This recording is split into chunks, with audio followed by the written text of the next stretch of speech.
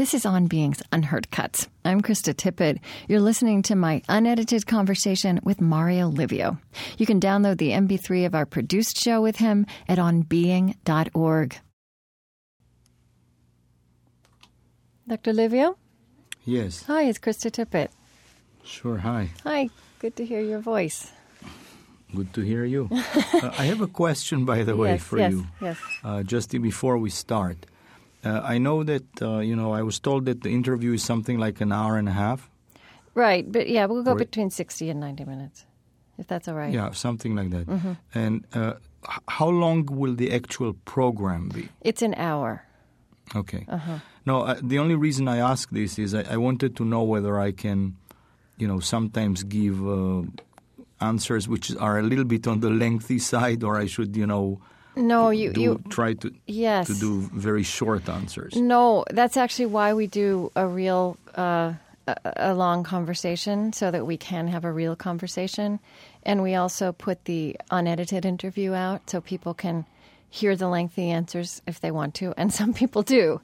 So okay. Yeah, and because it's a real conversation, it may or may not be completely linear. If there's something that you want to come back to or say better, we can do that. So that's great. Okay, I think do you have any other questions of me? Any questions about the show? Or No, I know a little bit about your show, and I also have, I must say, I have not read it cover to cover, but I have read parts of your book. Oh, good. Okay. So you know a little bit of what we do. Okay. Well, I'd like to start where I always start, which is I like to get a sense whether someone is religious or not, or however they might be religious, of whether there was a spiritual or religious background to their childhood. No, I know that certainly your Jewish identity was important in your childhood, but I guess the question still stands of was there a religious sensibility in your family? Or well, when I was born, this was in Romania, and Jews were not typically treated particularly well in Romania. Yeah. So while I would not say that my grandparents wanted to hide the fact that they were Jews, they certainly did not advertise it every day. I would put it that way. But my grandfather was a person who used to go to synagogue at least sometimes, and so on. Could he go to synagogue? I guess this was before. This was pre-war. He could go to the synagogue, yes. I mean, this is before my time. Right. I don't, well, first of all, I left Romania when I was 5. Yeah. So I have very few memories from that time. But I don't think that I ever went to synagogue in Romania. Right. But from the fact that I know that he continued to go to synagogue after we immigrated to Israel, I imagine that he also did that while he could, while in Romania.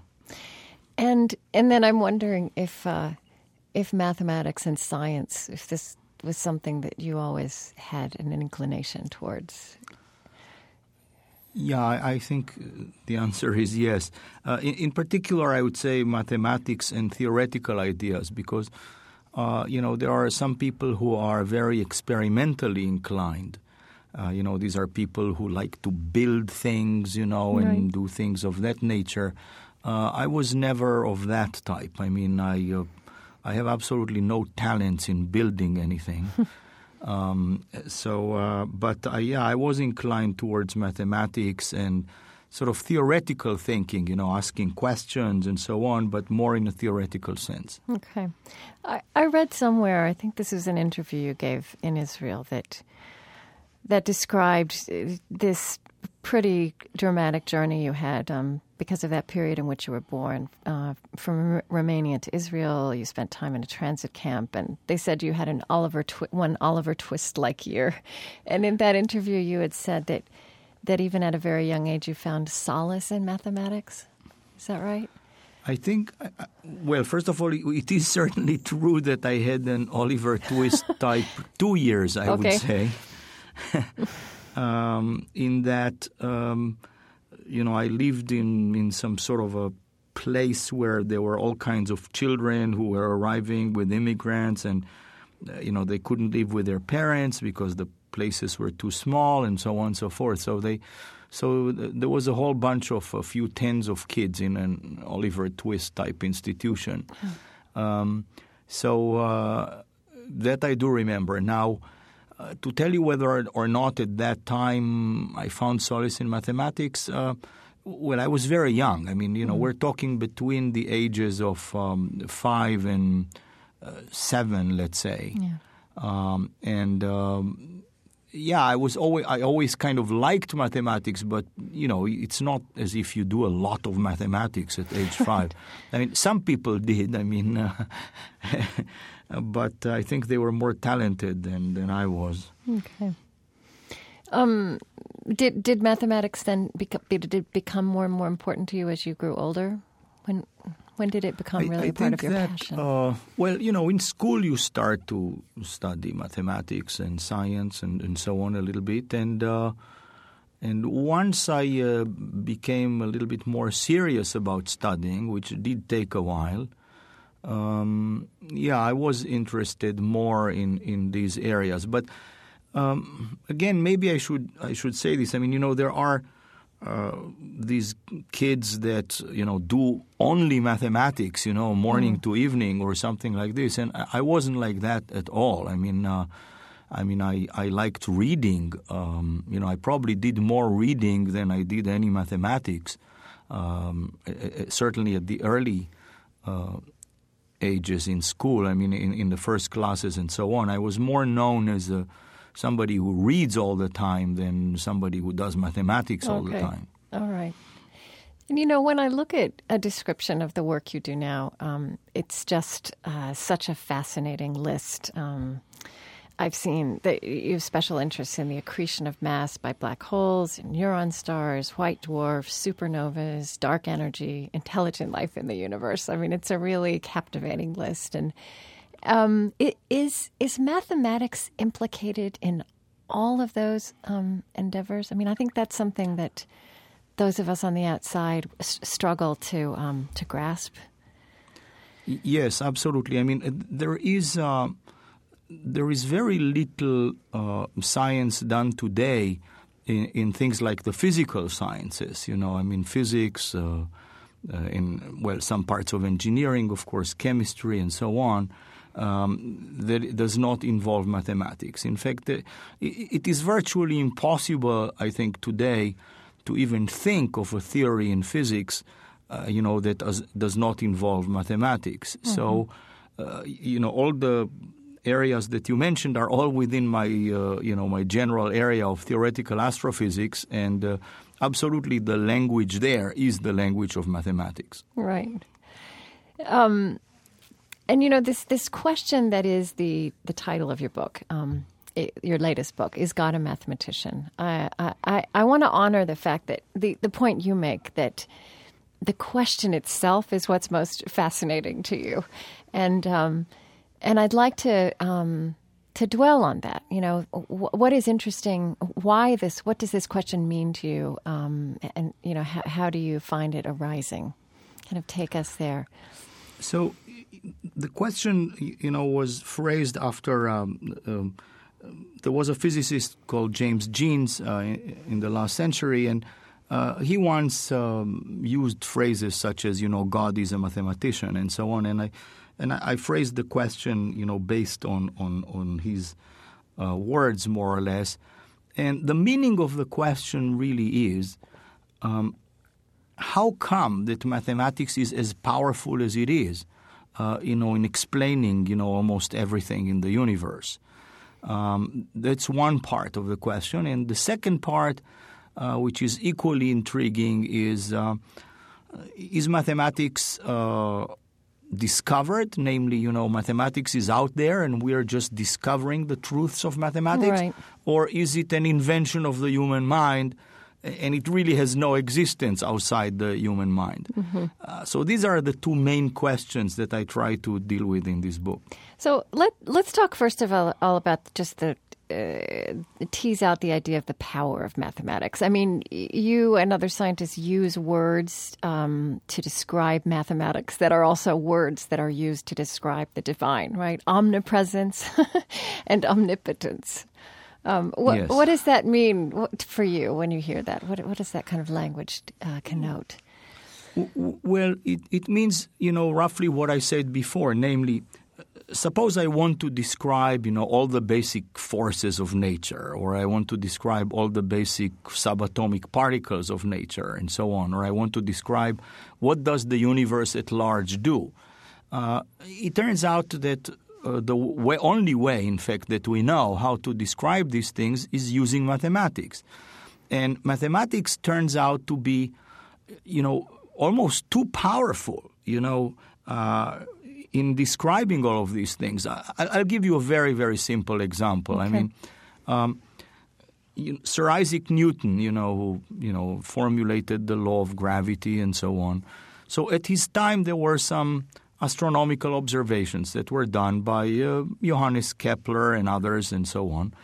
And the observations at the time were not particularly accurate. I mean, they were accurate for their time, but, they were accurate to within about 4% or so, the accuracy of the observations. Yet from these somewhat scanty observations, Isaac Newton managed to distill a mathematical law that describes gravity. And that law, already by the 1950s, was shown to be accurate to better than 1 part in a million. Mm-hmm. So here you have a situation where, he takes observations that are really not so accurate. He formulates a mathematical theory of, what this force of gravity should behave like. And the mathematical theory turns out to be even more accurate than the observations on which it was based. How come? I mean, what is it that gives mathematics such powers? And that kind of that points. I mean, it's interesting in many ways. It points at a sense that I've had in conversations with other scientists across the years. That this idea that mathematics has a reality and truth about it that may even be greater than the reality and truth of human perception or the physical world that it is measuring or describing. Right, and I actually know a number of mathematicians and theoretical physicists who speak exactly in the terms that you just described, that, they have a reality, mathematical concepts have a reality about them which is in some sense even stronger than the physical reality that we observe. There are people who absolutely speak in those terms. Mm-hmm. I mean, there is another aspect of it which people found always fascinating, and I find fascinating, which is, mathematicians, really pure mathematicians, they like to do things with absolutely no application whatsoever in mind. They develop all kinds of mathematical theories, and they don't think that this will ever have any application. Sometimes they are even proud of the fact that it has no applications. And yet, decades or sometimes centuries later, it is found that those mathematical theories provide precisely the explanations needed for some physical phenomena, and so on. How is this possible? I mean, that's part of this question, right. Of is God a mathematician? And you give some examples of that in your writing. And I mean, give me one now, just 4 examples, something that only much later. So I'll give you an example which is perhaps not so well known as some others. I mean, which is the theory of knots. I'm talking like knots in a string, yes. Things like that. So there is a mathematical theory of knots. And what happened in the middle of the 19th century, nobody knew what atoms were. And somebody suggested, one physicist suggested that atoms were knotted tubes of ether. Ether was, this mysterious medium that was supposed to permeate everything. Right. And, so a mathematician named Peter Guthrie Tate started creating a theory of knots. And by that I mean, trying to determine mathematically which two knots are really different and which are the same, and so on. And he worked on this for like 20 years. By the time he finished working on that, everybody forgot that theory of atoms, and so on. So mathematicians just continued with the theory of knots for its own sake. I mean, they had absolutely no application in mind. Yet it turns out that today, you may have heard about string theory. String theory is, our current best attempt of a sort of theory of all the basic forces of nature. Well, guess what? I mean, these knots and their properties turn out to be very, very basic and very, very important for string theory. So we're talking here, more than a decade later, and suddenly this theory of knots becomes very, very applicable to a variety of fields. They are also, by the way, very useful for studying the structure of the DNA, for example. Right, the knot theory. Right, visually right, I can imagine that. Right, because, the DNA, it's these double helix strands, yes. Which can be knotted and so on. So it turns out that you can use this theory of knots, to actually determine at what rate enzymes cut this DNA and so on and this. So all of a sudden, even though the theory was developed with no application in mind, suddenly it becomes very, very applicable. It's interesting, too, that it was designed with this idea of ether, which then went away, right? That was a building block of it, but that it proved to be so much more enduring than... Right. But in some ways there is something almost amusing about this because, originally it was developed to try to explain atoms, which were at the time thought to be the most basic building blocks, of matter. And now we are using it in string theory, which is actually the current theory trying to explain the most basic building blocks of matter. Right, and as elusive in some ways as ether. Yeah, although they are different building blocks. Yes. And something else that intrigues me is that, so if we say that these mathematical theories and principles have some kind of truth that is very real. It's even, these truths are enduring also in a way that many of our other truths are not, right? I mean, where is it? Somewhere in your writing, you've said that there's a word for a mathematical proof that is later corrected, and that is it was a mistake to begin with. But that the things that work, they continue to work. That is correct. Mathematics is very unusual in this way, in the sense that if I want to calculate today the volume of a cylinder, I still use a formula that was developed by the ancient Greeks. So all those truths remain. Now, what is, however, true is that there are branches of mathematics that get embedded into larger branches that were once thought to be absolute truths, and then they turn out to be not so absolute, and so on. So I have to say that until recently, I was under the false impression that that in general there was an assumption that, say, these basic mathematical truths are discovered rather than invented. I thought that Einstein discovered E equals mc squared, that he didn't invent it. And then I was speaking not that long ago with two astronomers, George Coyne and a guy Consomagno, who told me that there is this ongoing debate about whether mathematics is invented or discovered. And then I read your book and I find that, in fact, you've traced that across the centuries and that it's very much alive today. So let's talk about that a little bit. Is that something that you're aware of that you've been aware of throughout your career, or is it something that you discovered more in this getting this historical perspective? I've been aware of it throughout my entire career, but I didn't sort of get so deeply into the question, before I decided to write this book. But I was always kind of intrigued a little bit by this. And indeed, this debate is raging even today. There are people who, will absolutely, bet their house on the fact that mathematics is discovered. There are others that say that it's invented. So let me give you a sense. I mean, the discovered business started with Plato. I mean, so in ancient times. Yeah.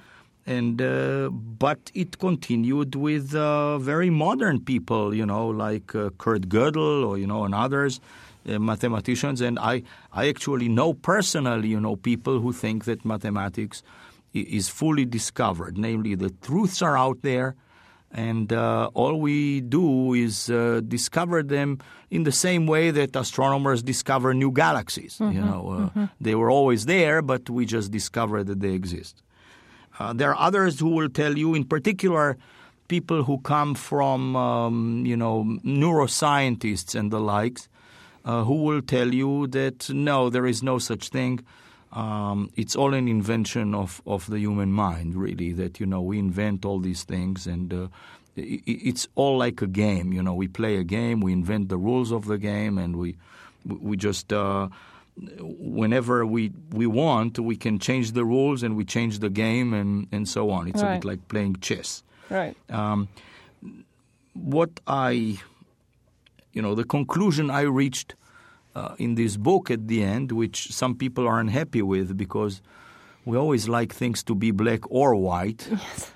We don't like them so much. I mean, people can even live with gray, but they cannot live so well with black and white. Right, both and, yeah. And that's what the conclusion that I reach, namely, you see, when you pose the question like this, so is mathematics invented or discovered, you immediately kind of give the impression that the answer has to be that it is either this or it's that, and it cannot be both. Mm-hmm. But I think that this is the wrong way of posing the question, because what I think happens is that mathematics is a very, very complex mixture of inventions and discoveries. So I can give you an example. Okay. So you may have heard about imaginary numbers. This is like the square root of -1. There is no number that if you square it, it gives -1. Okay. Because when you square a number, you multiply the number by itself. Even if the number was negative, when you multiply it by itself, it becomes positive, right? Mm-hmm. So there is no square root of -1. Yet mathematicians invented a new concept, which they call an imaginary number, and they denote it by the letter I. Okay? Now, once they invented this concept, then they start to discover all kinds of relations that this concept has. And those are true discoveries. So what happens, just to put it very broadly, I think that what we do is we invent the concepts, but then we discover the relations among these concepts. Now, I sense that the imaginary number maybe was a little abstract for you. Correct me if I'm wrong. Yes. So maybe I'll talk about something that's a little bit more concrete. So you may have heard of prime numbers. Yes. These are the numbers that are divisible only by themselves and by the number 1, like 7, 11, 19, 31, and so on. Okay? Mm-hmm. They don't divide into anything else other than in themselves and 1. The ancient Greeks invented the concept of prime numbers. I mean, why do I say invented and they not discovered them? Because, for example, it turns out that Indian and Chinese mathematicians did not actually define this concept in a way, and this concept does not play an important role in their mathematics. But once the ancient Greeks invented these prime numbers, then they started discovering all kinds of theorems about them. And those were discoveries. Those were true discoveries. They are not something that could be invented. Once you invented the concept, the discoveries are essentially forced upon you. So that's the difference. So, and like the the question, is God a mathematician? The longer you think about this question of whether mathematics is invented or discovered, you find that just the act of asking the question itself is so rich, right? I mean, it is, and yes. you end up with all these puzzles or mysteries that feel to me that they're verging on the philosophical and the theological as well, right? By implication, this question that's raised in your work. So you can say that our minds give rise to mathematics, but then mathematics are found to explain the physical world. That's right. Which is a very mysterious thing to think about. Yeah, you're absolutely right. And, my colleague Roger Penrose, whom I don't know if you've ever interviewed him. I haven't, but I know his work, yeah. Yeah, so he's a very famous mathematical physicist. So he once said that there are these three worlds and three mysteries. Mm-hmm. So the three worlds are, one is the physical world. This is the world where we exist. There are chairs, tables, there are stars, there are galaxies, and so on. Then there is a second world, which is the world of our consciousness, if you like, a mental world, the world where this is where we love, where we hate, and so on. All our thoughts are there and so on. And then there is the third world, which is this world of mathematical forms. This is the world where all of mathematics is there, the theorem of Pythagoras and so on and so forth, all these the imaginary numbers and all that. So these are the three worlds. And now come these three mysteries. One mystery is that somehow out of the physical world, our world of consciousness has emerged. That's one mystery. Right. A second mystery is that somehow our world of consciousness or mental world gained access to this world of mathematical forms, that we were able to invent and discover all these mathematics. And third, and maybe most amazing mystery, is that we find that this world of mathematics provides the explanations for the physical world. Right. So it's that circle again. Right. Uh-huh. So there are these three worlds and three mysteries, which, of course, at the end of the day, they're all part of one universe, right? But it's an interesting way of posing the question. I was also intrigued by one of the arguments that you described and this would be people who insist that mathematics is invented rather than discovered. One argument for that, and help me understand this, is that mathematics, in fact, have a generative character, that you even use this language. Some say that they give birth to other objects. In that sense, they're like living beings. Explain that to me. Yes. So again, this comes mostly from neuroscientists, this type of thing. And, they would – maybe it's easiest to explain this by comparing mathematics to a language. So we use language to describe everything, right? Mm. And our language, it's hard to argue that our language was discovered. Yeah. The fact that we have words for everything, and so on. I mean, it's easier to grasp that these are inventions, right? It's not as if the words existed there and we discovered the words. We certainly invented them. Mm-hmm. And then we use these words to describe things and to generate new words and new explanations, and so on. So if you think of mathematics in a somewhat similar fashion, then you kind of tend to think that it is more like an invention than a discovery. Although, isn't there a difference? Because we know that as human beings we're equipped with kind of a foundation for learning language. And clearly we're equipped with some kind of foundation for learning mathematics as well. But why is the language of mathematics so much, or why has it seems so much more universal than the way our spoken language is so diverse and, in fact, provincial by contrast? Yeah, although, as I'm sure you know, I mean, there are people who actually really study languages from the point of view of how languages develop and what are the structures. People like Chomsky, and others will tell you that there is more universal to languages than we tend to think. Yeah. I mean, there is this concept of universal grammar, and so on. Right. So that, yes, the words may sound different and so on, but there are some very basic things in language which are also very, very universal. But you're right that mathematics does appear to be quite universal in many ways.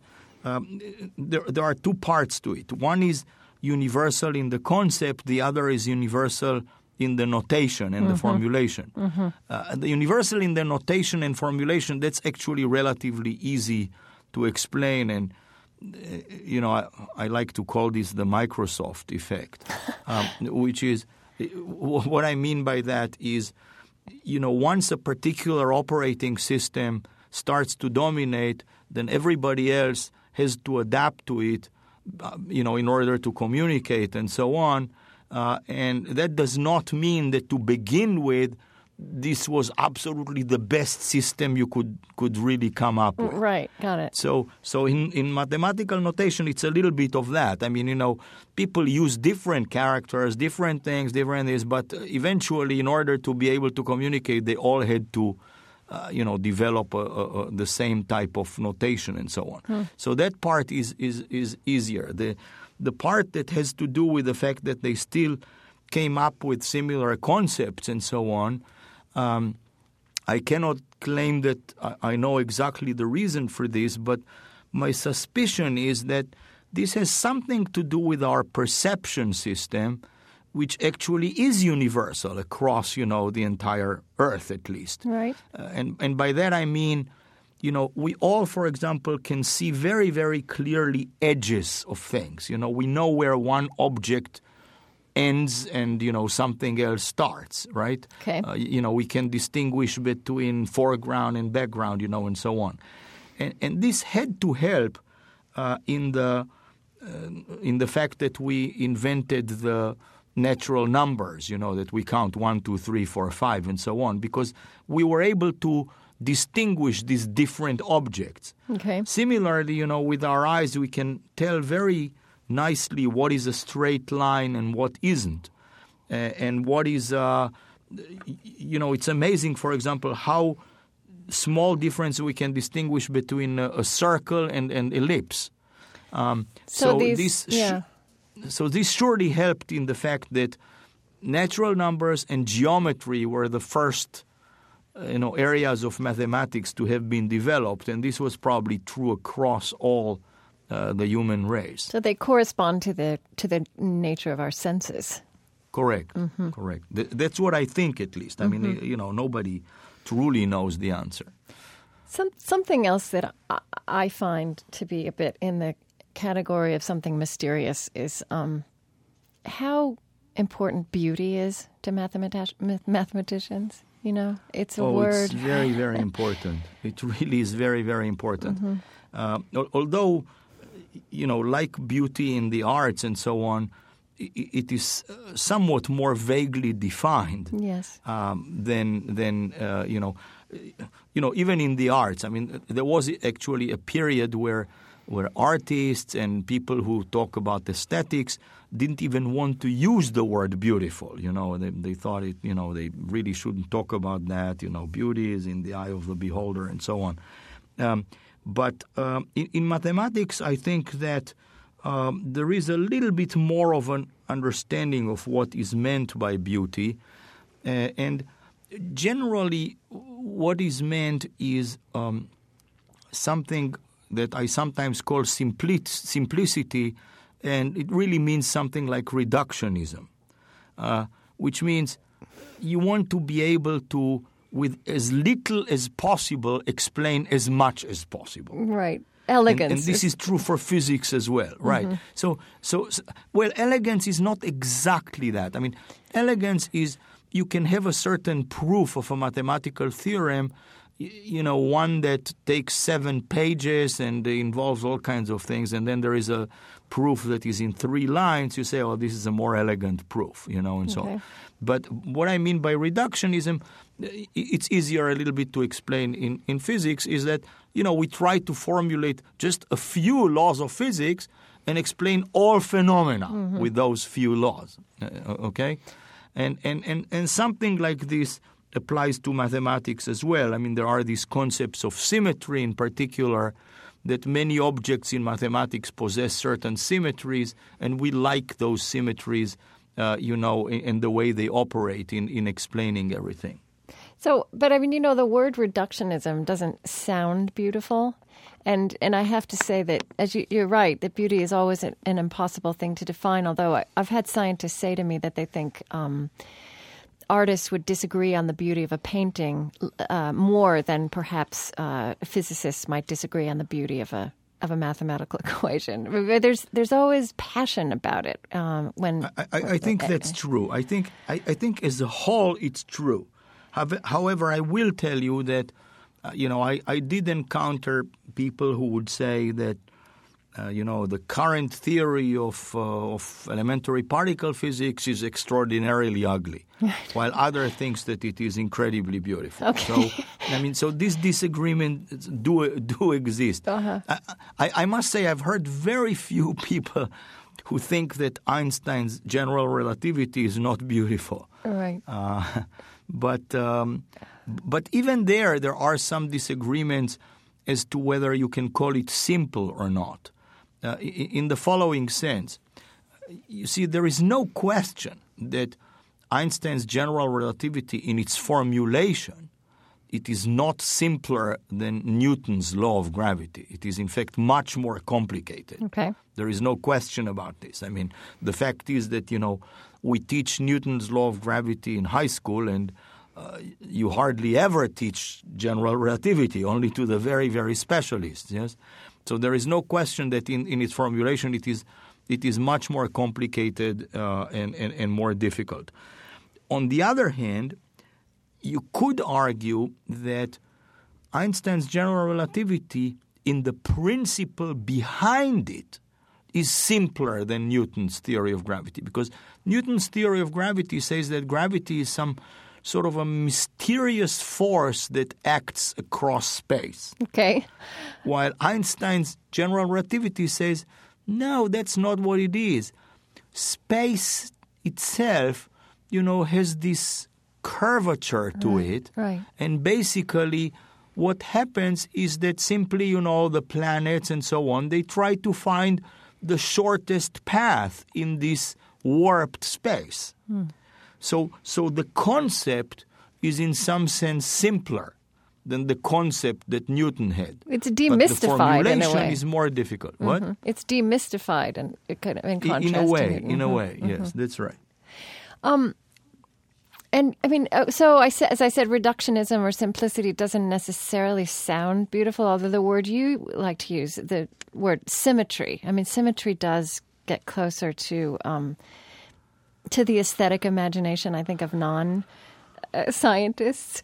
Correct, but symmetry is not the same as it's reductionism. Not the same. I mean, they are in some ways related, but it's not the same. But to make reductionism a little bit more beautiful to you, allow me the following very simple example. Yes? Mm-hmm. Your program is, at least partly about faith and so on, yes? Mm-hmm. And certainly when I was a child, I still remember this very vividly in school, how we were taught that, the transition to monotheism was a transition towards something that was much more complete and more beautiful. Right. And the idea behind that was that instead of having a God responsible for every single phenomenon, you have a single God that is responsible for everything. Well, that is reductionism. Okay. So right. The word may not be so beautiful, but the concept is. It's the beauty of order as opposed to chaos, in a sense. Right. I would like to talk about, though, the group theory, the language of symmetry, which is something else you've worked on in your book, The Equation That Couldn't Be Solved, which does tease out an aesthetic connection between mathematics and art and nature. Would you tell that story a little bit, sort of introduce that subject? Sure. So symmetry is something we all recognize. At least, we recognize. Some of us, when we hear the word symmetry, we only think of bilateral symmetry. The symmetry that our face has, or symmetry that some building of a church has, and so on. But in mathematics, there are many types of symmetry. So there is what we call symmetry under translation, which is a symmetry that you might encounter in, in wallpaper, for example, where you have a certain motif that repeats itself as you move in a certain direction. Or you might encounter it in a work of music, where, a certain thing repeats itself as the piece goes along. So that's one type of symmetry. Symmetry basically is a quantity that describes something that does not change. You do something and things don't change. For example, in the case of the symmetry, bilateral symmetry, it means you basically reflect it in a mirror and it doesn't change. Or, if you take a phrase like, Madam, I'm Adam, this is a palindrome, which means if I read it from the back to the front, it also reads, Madam, I'm Adam. Right. So that's symmetric under this back-to-front operation and so on. So there are many symmetries, and we encounter them in shapes, we encounter them in music, we encounter them in a variety of arts, and we encounter them in physics and in the sciences.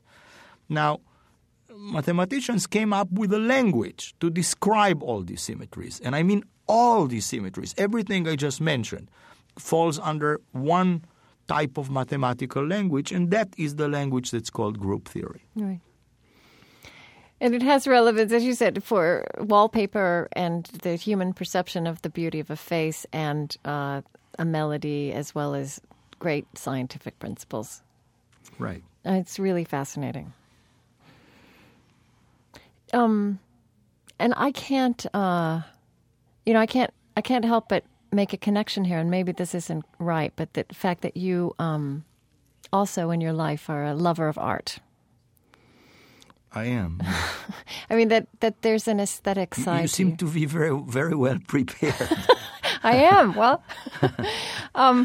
so I don't want to force a connection here, but let me ask you this way: as you study this, especially this implication of symmetry and how that figures into the human response to beauty, did that give you insight into this passion you have for art? I must say it didn't. No. I honestly don't have a very good explanation for my passion for art.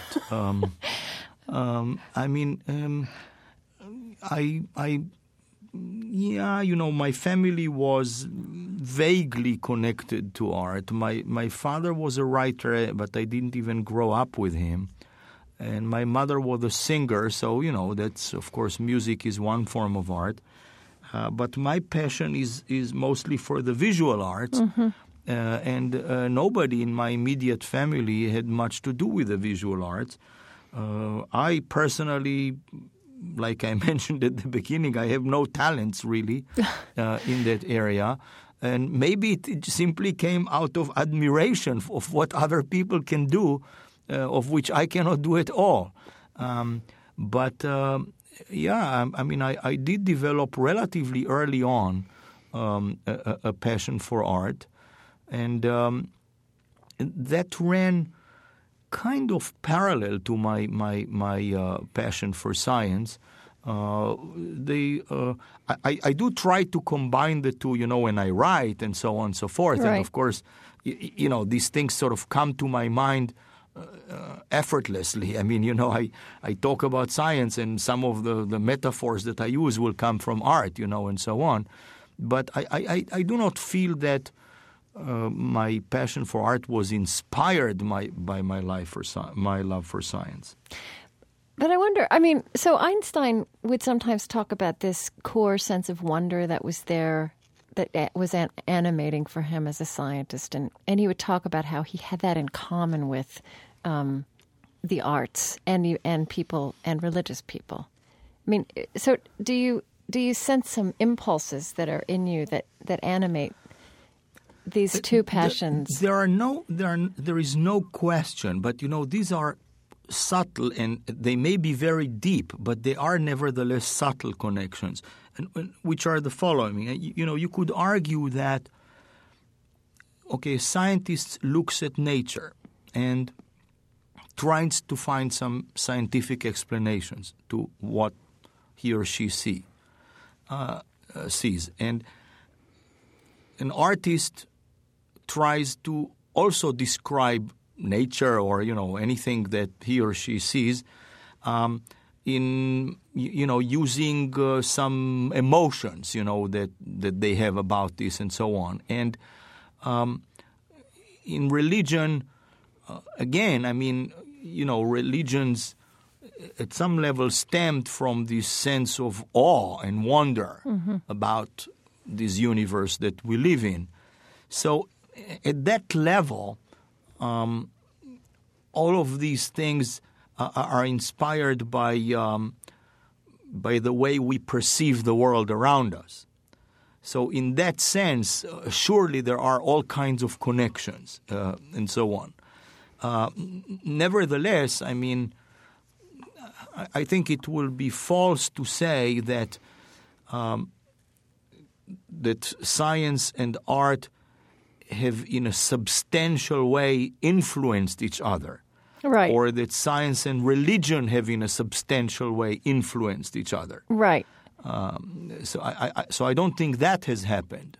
But they all stem from this sense of wonder. Right. And see, that's more interesting to me than trying to force that relationship. But I think that particularly happens in American culture, that when we talk about science and religion, not to mention art, in the same breath, we try to come up with something more linear. I mean, I'm curious. I completely agree with you on this. I mean, I mean, there is a certain way in which and I've given this some thought.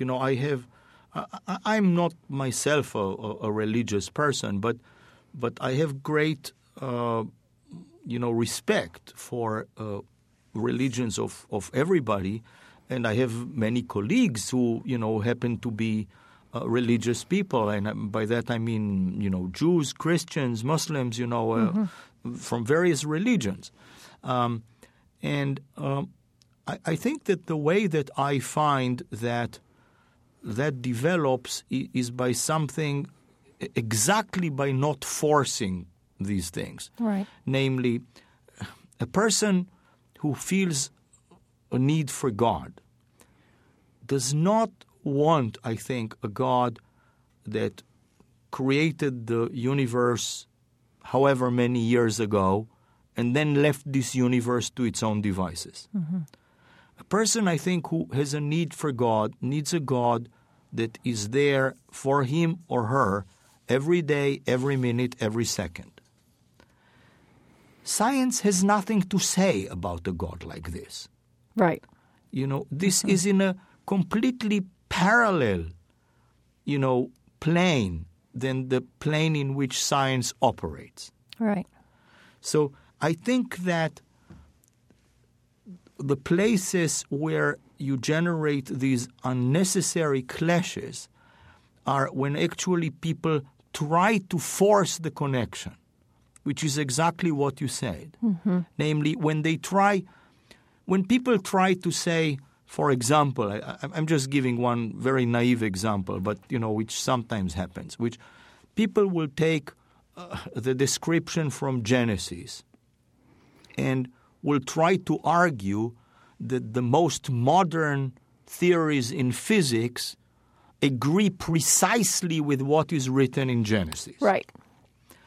I really don't want to offend anybody, but I think that this does a disservice both to science and to religion. Yes, and it's not in fact a serious reading of that text, the way that biblical text was written, what it was written to do. Exactly. I think that the biblical text in Genesis is a mind-boggling, poetic description of the awe that, was felt for, an largely inexplicable universe. Right. And to take that and to say that this exactly means that recombination happened at 400,000 years and I don't know what, and so on and so forth, is really selling both the science and the religion short. Right. And, something that's intriguing. I hope that you agree with me. I do agree with you. I agree with you, but I think. Feel free to disagree with me too. I will, but I would if I. But I think that we have to keep putting. The way you say it is different. It comes out of your experience and your perspective, and that's really helpful to have it said precisely the way you're saying it. And something that also intrigues me when you said you're not a religious person, and of course Einstein wasn't a religious person in the sense of believing in a personal God. Something that interests me in his work and that I find coming up again in your writing and the writing of other scientists is that even scientists, and perhaps because, as you said, however much we discover, there's still so much that's largely inexplicable. That people end up using the word God. Like he would say, I needed to know what God was thinking. Right. And by that did not mean a personal God, or when he says, I don't think God plays dice. Yeah, well, and right. Now, that was about quantum physics, right? Right. Yeah, no, but you see, when he said that, he did not mean to say that he knows how God spends his time. Yeah. What he meant to say by that is, I don't think that the universe works in this way, and so on. And that's the same sense of, the question, is God a mathematician? Namely, how come mathematics is as powerful as it is in explaining the universe? Yes. It's not meant to ask what is the profession that God has. Right. But is there something revealing in the fact that word God, in these moments when the great questions are being posed, that even scientists reach for that word God?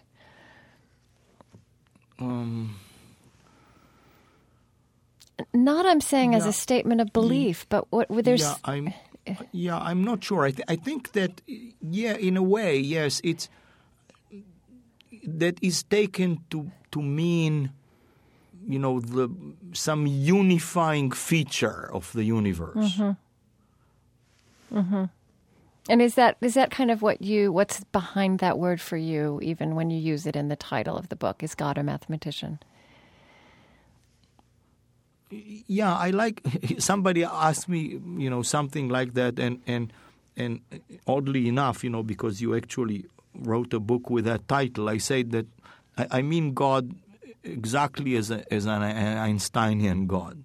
That it's in some sense a synonym to the workings of the cosmos or something like that. Right. And he would talk about the mind or the intelligence behind the universe or the superior spirit behind the cosmos, right? But what I think is interesting and important for people to understand is that for him, and I sense for you, it's not important to tie that up, to call that God in the sense in which religion uses the word God. But as you said before, science doesn't prove or disprove that. That's not the point of the exercise. Right. And maybe I should add one other thing, which is, I mentioned the fact that I have colleagues who are very religious people and are extremely good scientists. And I think that very often the way I've seen them, make, in some sense, the separation there is that I think they use their religion more to guide their ethical, moral behavior. Right. And they use their science to basically explain the universe. Mm-hmm. Right.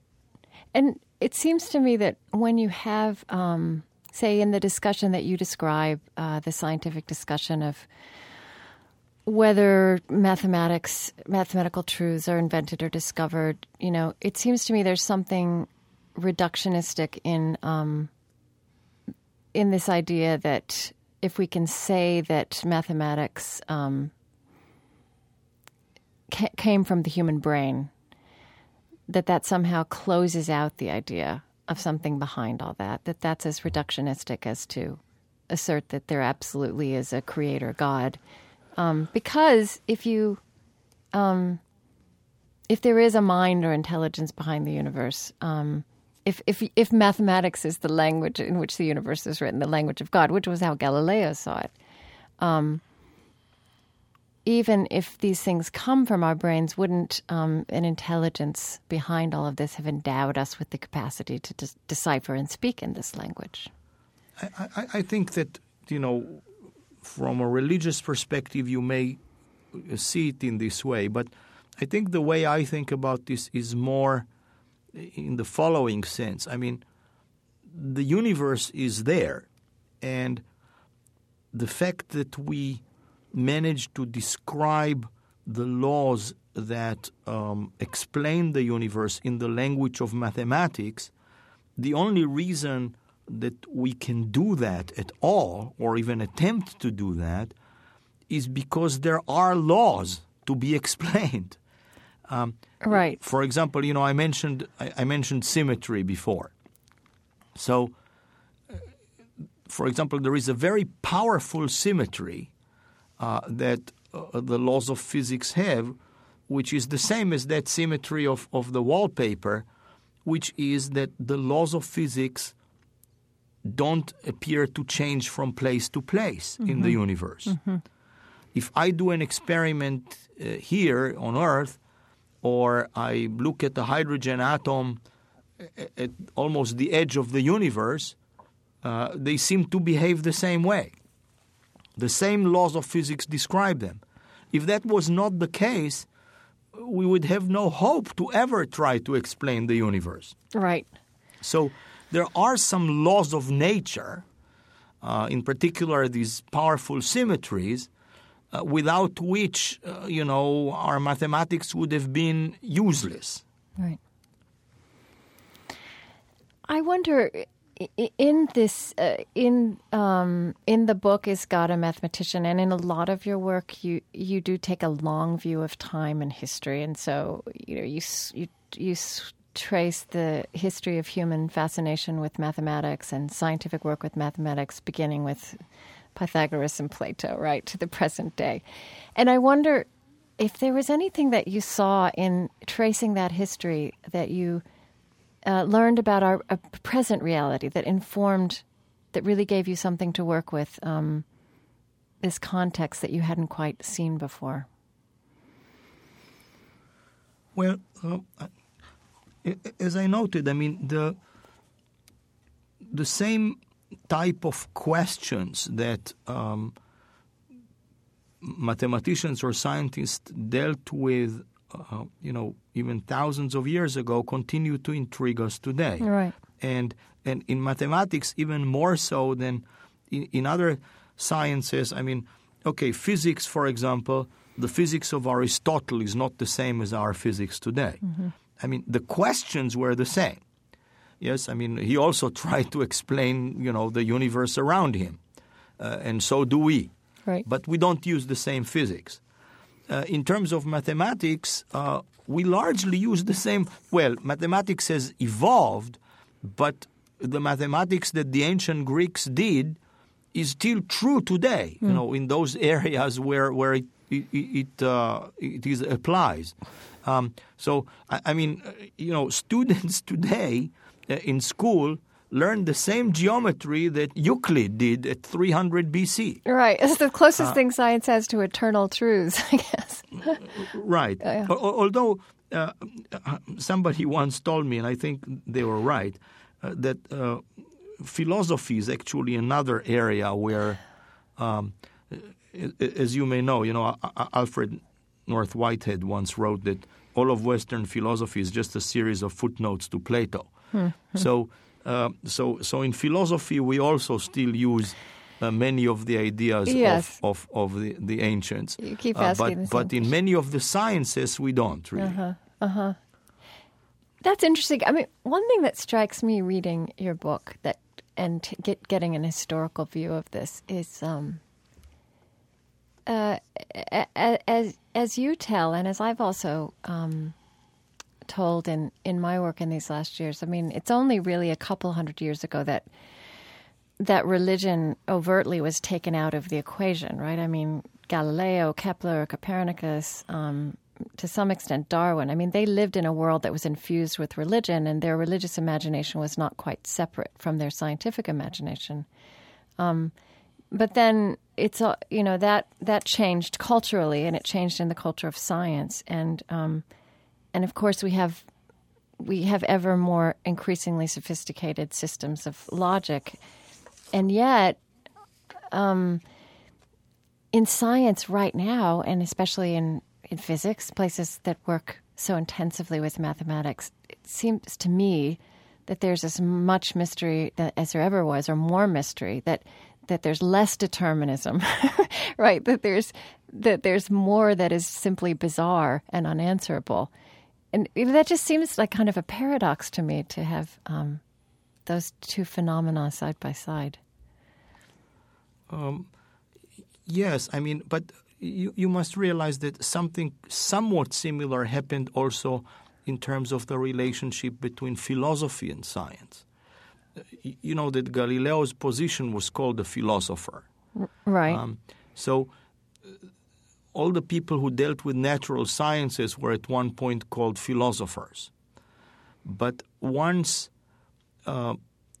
physics in particular started to become more mathematical and more quantitative, then philosophy and science, like physics, sort of parted ways in some way. Mm-hmm. I mean, even though they continued to some extent to deal with the same or similar questions, they still, went on somewhat different paths.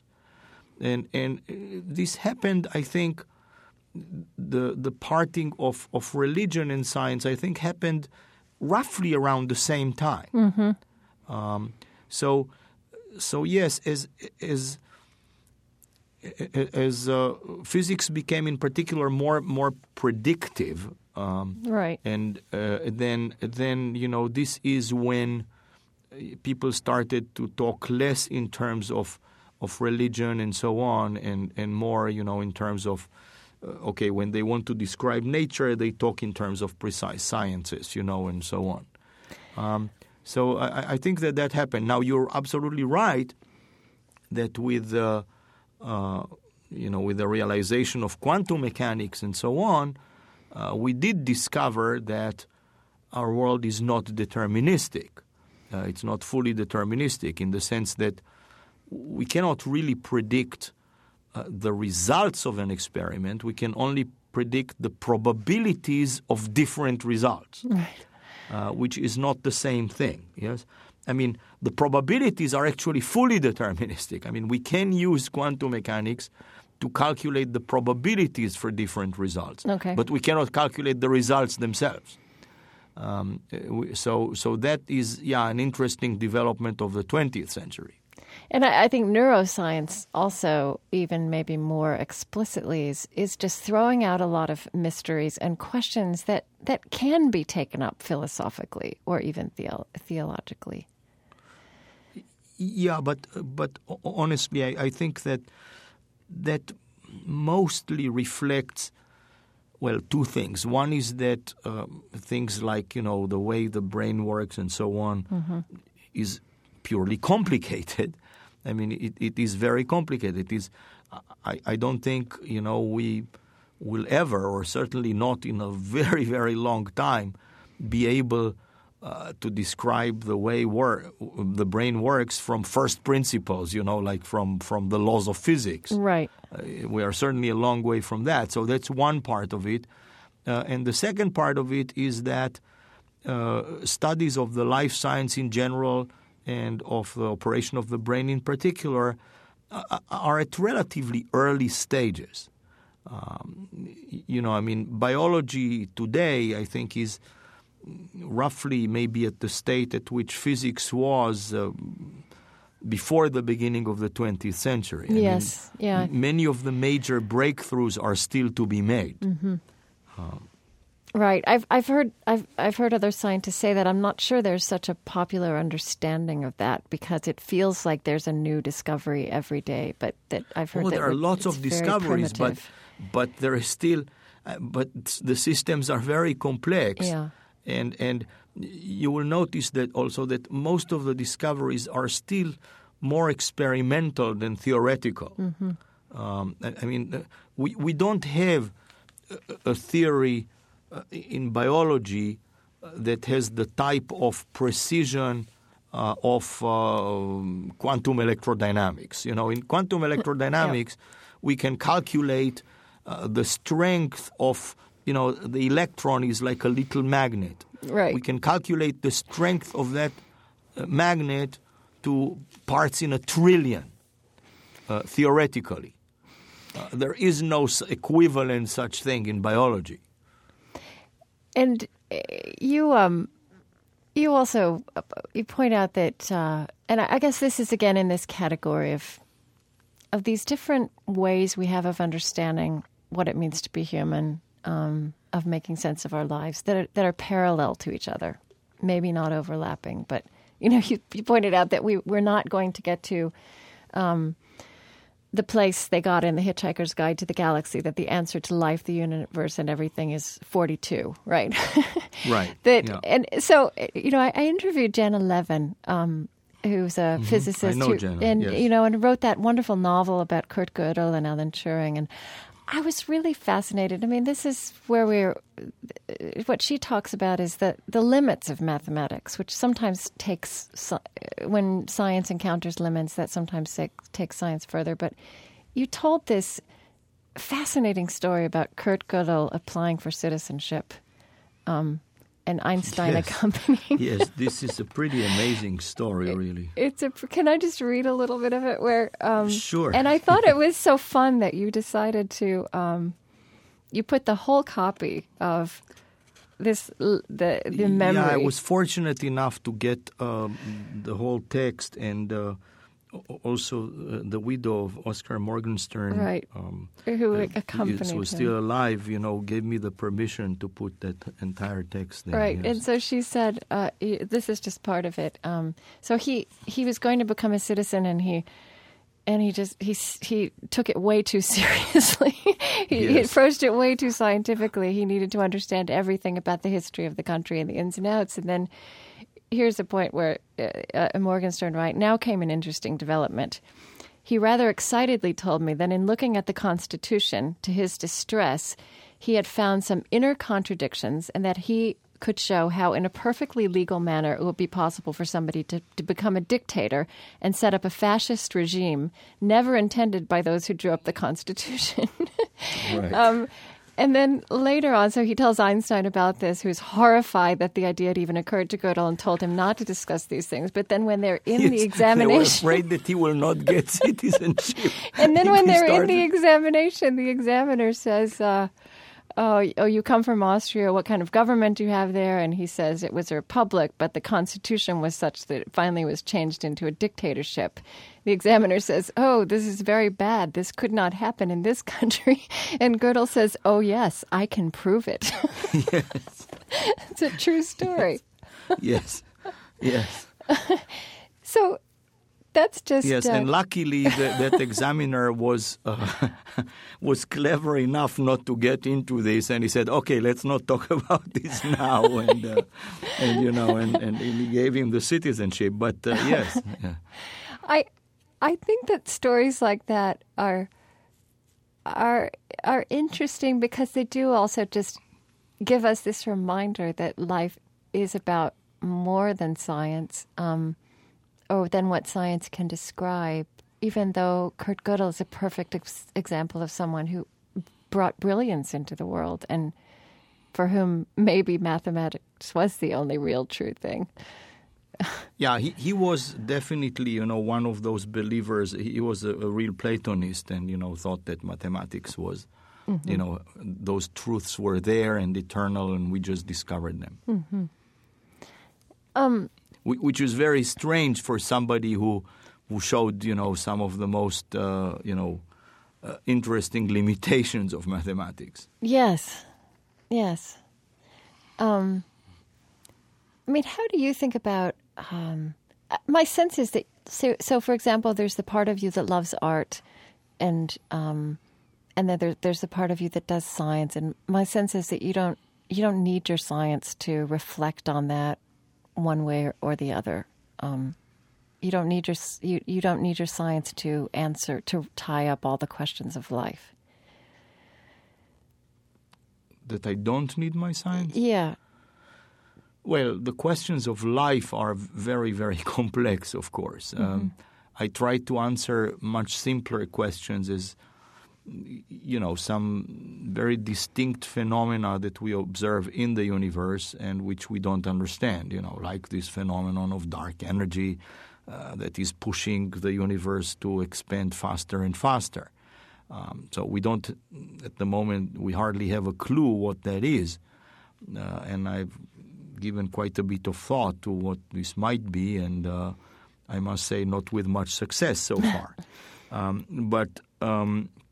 So I do try to use my science to answer very specific questions. I mean, the thing is that in science, unless you have a well-defined problem, and in mathematics too, then it is virtually impossible to actually answer it. Right.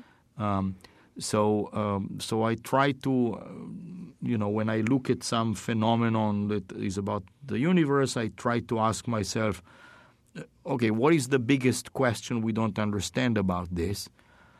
And then I try to see if I can do anything to try to answer that question.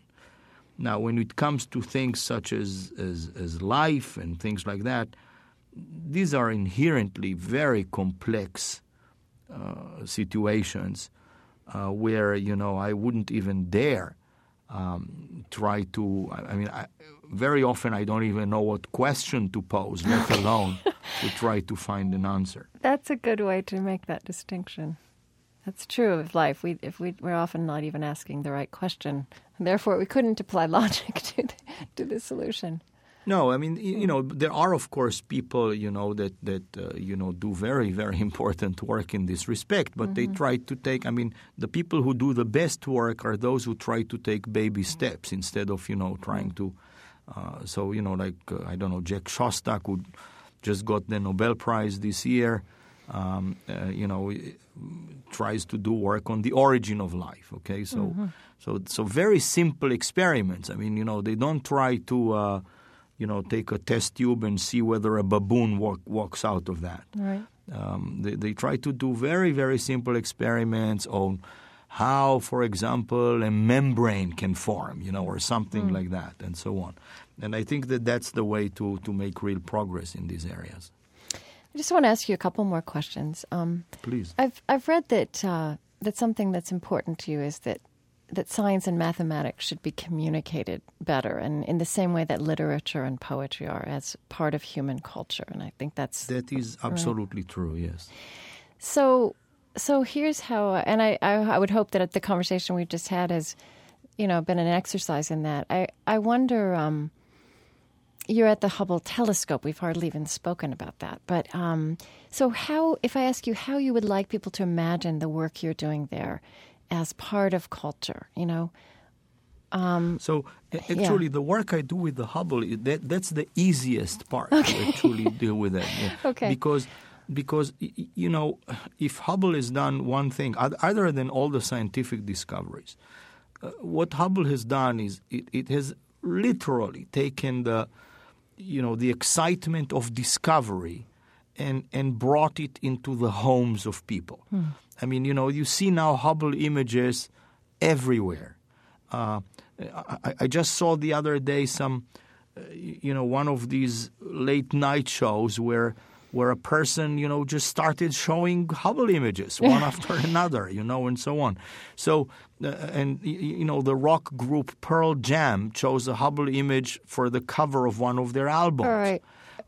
So there is, Hubble images are so astounding and they are so visually beautiful that people really can appreciate this, because in that case, they do something that is in some sense even more than a work of art, because on one hand they are extraordinarily beautiful, and at the same time people realize that this is something real that exists out there. It doesn't come out just from somebody's imagination. So they realize that there is all this incredible beauty in the universe that surrounds us. So Hubble has really been fantastic in communicating science to the public, and hopefully inspiring young people in particular to get more into the sciences. I should mention, by the way, that at the end of this weekend, April 24, we're celebrating 20 years to the launch of the Hubble Space Telescope. Okay. So we have an anniversary too. In 1990? Yes. And we don't have a very good historical perspective in general in the United States, and when you tell all this story of science across the ages, I mean, again and again, scientific discovery has reframed our cultural imagination about who we are and what the cosmos is and our place in it.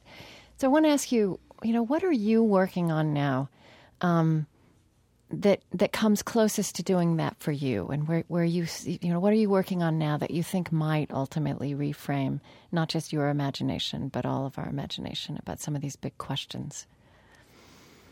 Well, one thing I mentioned is that I'm involved in these studies of this dark energy. I mean, we knew that our universe was expanding. We knew that since the 1920s, but we thought that this expansion should slow down. Instead, in 1998, we discovered that the expansion is speeding up. It is propelled by something. For lack of a better name, we call this something dark energy. And we now know that this dark energy is more than 70% of the energy of the universe, but we still don't know what it is. So that's one thing we're trying to basically find more of the properties of this dark energy. On the other hand, I try to work on extrasolar planets. By that I mean planets around other stars. Okay. Until 1995, we did not know of a single planet outside the solar system that revolves around a sun-like star. And we now know of about 450 such planets that revolve around other stars. Because we've been able to see them? Well, we discover them just by their small gravitational pull on their parent star.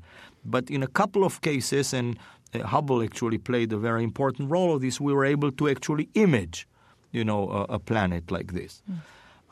With any luck, we will eventually be able to even see them directly, and we have started to determine the composition of the atmospheres of some of these planets, and so on. And of course, the ultimate goal would be eventually to find if there is life elsewhere, right. Intelligent life in particular. Right. So part of my work is about this. So in some sense, I work about some of the smallest things, namely planets around other stars, and about some of the biggest things, things that push the whole universe as a whole. Well, I think, is there anything I haven't asked you, or anything you'd like to add or talk about a little bit more? Let me see. A couple of minutes ago, I think you started something, and then I wasn't sure where. Somehow we turned and went into something else, but I'm trying to think what that was. All right. what did you ask about? What you talked with? Jana, you talked about Kurt Gödel and things like that. Well, maybe I said that one of the things she talked about is how when science bumps up against limits, like Kurt Gödel showed a limitation to mathematics, that actually becomes a moment of progress. Right. I mean, speed of light, knowing that there's a speed of light is a moment of progress. It makes all kinds of other discoveries possible, even though it is a moment of understanding limitation. Was that it? Maybe it was. I'm not sure if it was that. So maybe I could say a little bit something about that we continuously push the boundaries and so on. I mean, how does science at the end progress and so on. Maybe you can ask something about that. Yeah. Well, just talk. That's good. Okay. Yeah. So one of the things that we have done in science in general and in physics in particular is, we continuously push both farther and farther back in time and, into areas that we didn't know before. So, for example, until, Copernicus, we thought that the Earth is the center of the universe. Right. We then discovered that the Earth is not even at the center of the solar system. We then discovered that the solar system is not at the center of our galaxy, the Milky Way galaxy. We are about 2/3 of the way out. Then, astronomer Edwin Hubble discovered that there are billions of galaxies like ours. And in fact, with the Hubble Space Telescope, we have shown that there are about 200 billion galaxies like ours just in the observable universe, and so on. And, of course, we also, in terms of time, we now can talk about things that happened a fraction of a second after the, all space and time of the universe came into being. We're talking about this event we call inflation, which, if we're lucky, then maybe we will even be able to see direct evidence for that, event to have happened and so on. Now, the interesting thing is that even though we keep pushing these boundaries and so on, we somehow always find new mysteries. Right. Until 1998, we didn't know that this dark energy exists. Right. And now, we know it's the dominant form of energy of our universe. So somehow, whenever you think that you have reached some sort of that you cannot go beyond, okay, this is all that there is to know and so on, somehow we discover that there is yet something even more mysterious, right? That hides behind all of that. And this is very interesting because it also plays a very interesting role in terms of the human mind, because you see, our physical existence has become more and more minuscule in all of this. Because, we are such small things in this large universe, and so on and so forth. The stuff we're made of is only 4% of the energy of the universe, and so on. But our minds, somehow manage to get around all of this. All of these things are discoveries that we made. Okay. So in that sense, we are very central to all of this. I mean, if we didn't make these discoveries, we wouldn't be talking about them. We are very central, even as everything we are discovering makes us smaller and smaller in the grand scheme of physically things. Smaller, physically smaller and smaller, but our minds become more and more important, in all of these things, because our minds expand at the same rate. Well, our knowledge, if you like, expands at the same rate that everything I talked about in the universe, because every such thing was a discovery that we made. And the same will be happening, with life, that we talked about a little bit and so on. I mean, we will discover more and more things about life, about how the brain works, about how life originated, all these things. So this is really very, very fascinating, of how we are doing all of this. And, just imagine what would happen if or when we discover intelligent life elsewhere. Right. Right. This will be a revolution that, the humankind has never experienced, actually. And, one of the places this takes me is back to and I don't know what the future will be of this science, religion discussion or interplay or whatever that is. But part of where it came to in the 20th century was this idea that science was pushing religion farther and farther out of the picture because science ultimately was going to answer all the questions, right? But as you're saying, what's happened in the 21st century as we've built on these discoveries of the 20th century is that, in fact, there's just this exponential increase in questions and even in what you call mystery, which doesn't in and of itself say anything about religion, but it's not what I think scientists thought was going to be happening 100 years ago. No. Or religious people even. Lord Kelvin, has been claimed to have said that, that everything has been actually solved already and there are just two small problems that remain to be solved. And as it turned out, those two problems led to quantum mechanics and general relativity, the two greatest scientific revolutions of the 20th century. Mm-hmm. So, surely this is how things are happening. And we have had a number of occasions of, there are those things where, another famous physicist once said, who ordered this? So who ordered dark energy? As if we didn't have enough, to explain as it was already. And then suddenly this thing appears and it's now the most perhaps intriguing question in all of physics. Right. So where does that leave you? Well, there are jobs for scientists. Still in the future, and I hope that young people will find, because some people sometimes ask me if I'm fascinated by science fiction, and I like to say that actually real science is way more fascinating than any science fiction I've ever read. Right. Because there is really so much there to do, and there is so much room for imagination and creativity that I certainly hope that people will go more into that and do more of mathematics, science, engineering, and so on. And I don't mean by that everybody needs to become a mathematician. Absolutely not. Mm-hmm. God forbid if everybody was a mathematician. Even if God is a mathematician.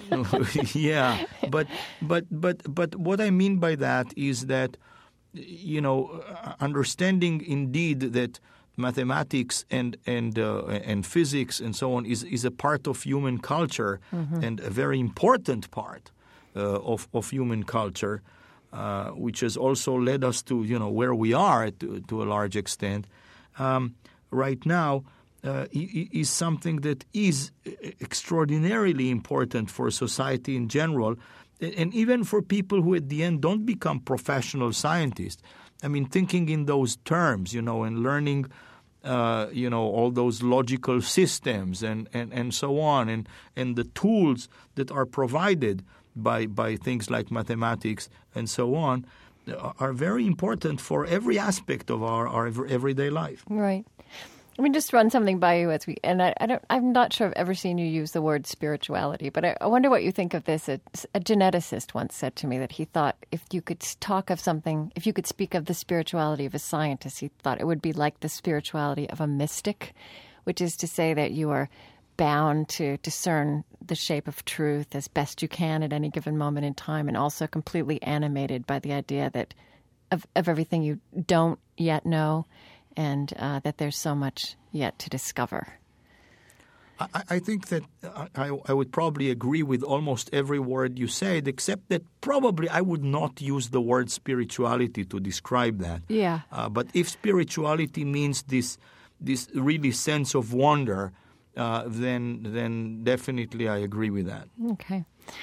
All right. Well, this has been really great. I've enjoyed it. I hope you have. Thank you. I think your work is so important, and it's delightful that you can write about it, right? I mean, your books are accessible in a way that a lot of books aren't. So